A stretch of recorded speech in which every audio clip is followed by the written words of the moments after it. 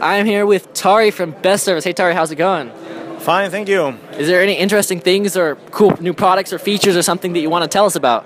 Well, my latest product is Era 2.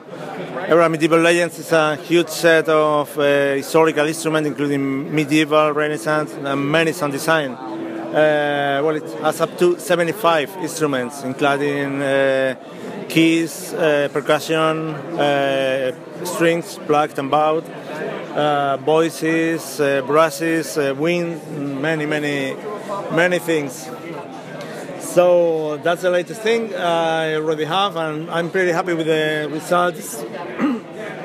I'm getting pretty good reviews, even some awards, so yeah, that's going really good. Wow, that's impressive. Are there any other libraries that you want to just talk about and share? I know we can't really have sound right now because of headphones, but is there any interesting products or something that you just want to give a shout out to or just talk about? Feel free to.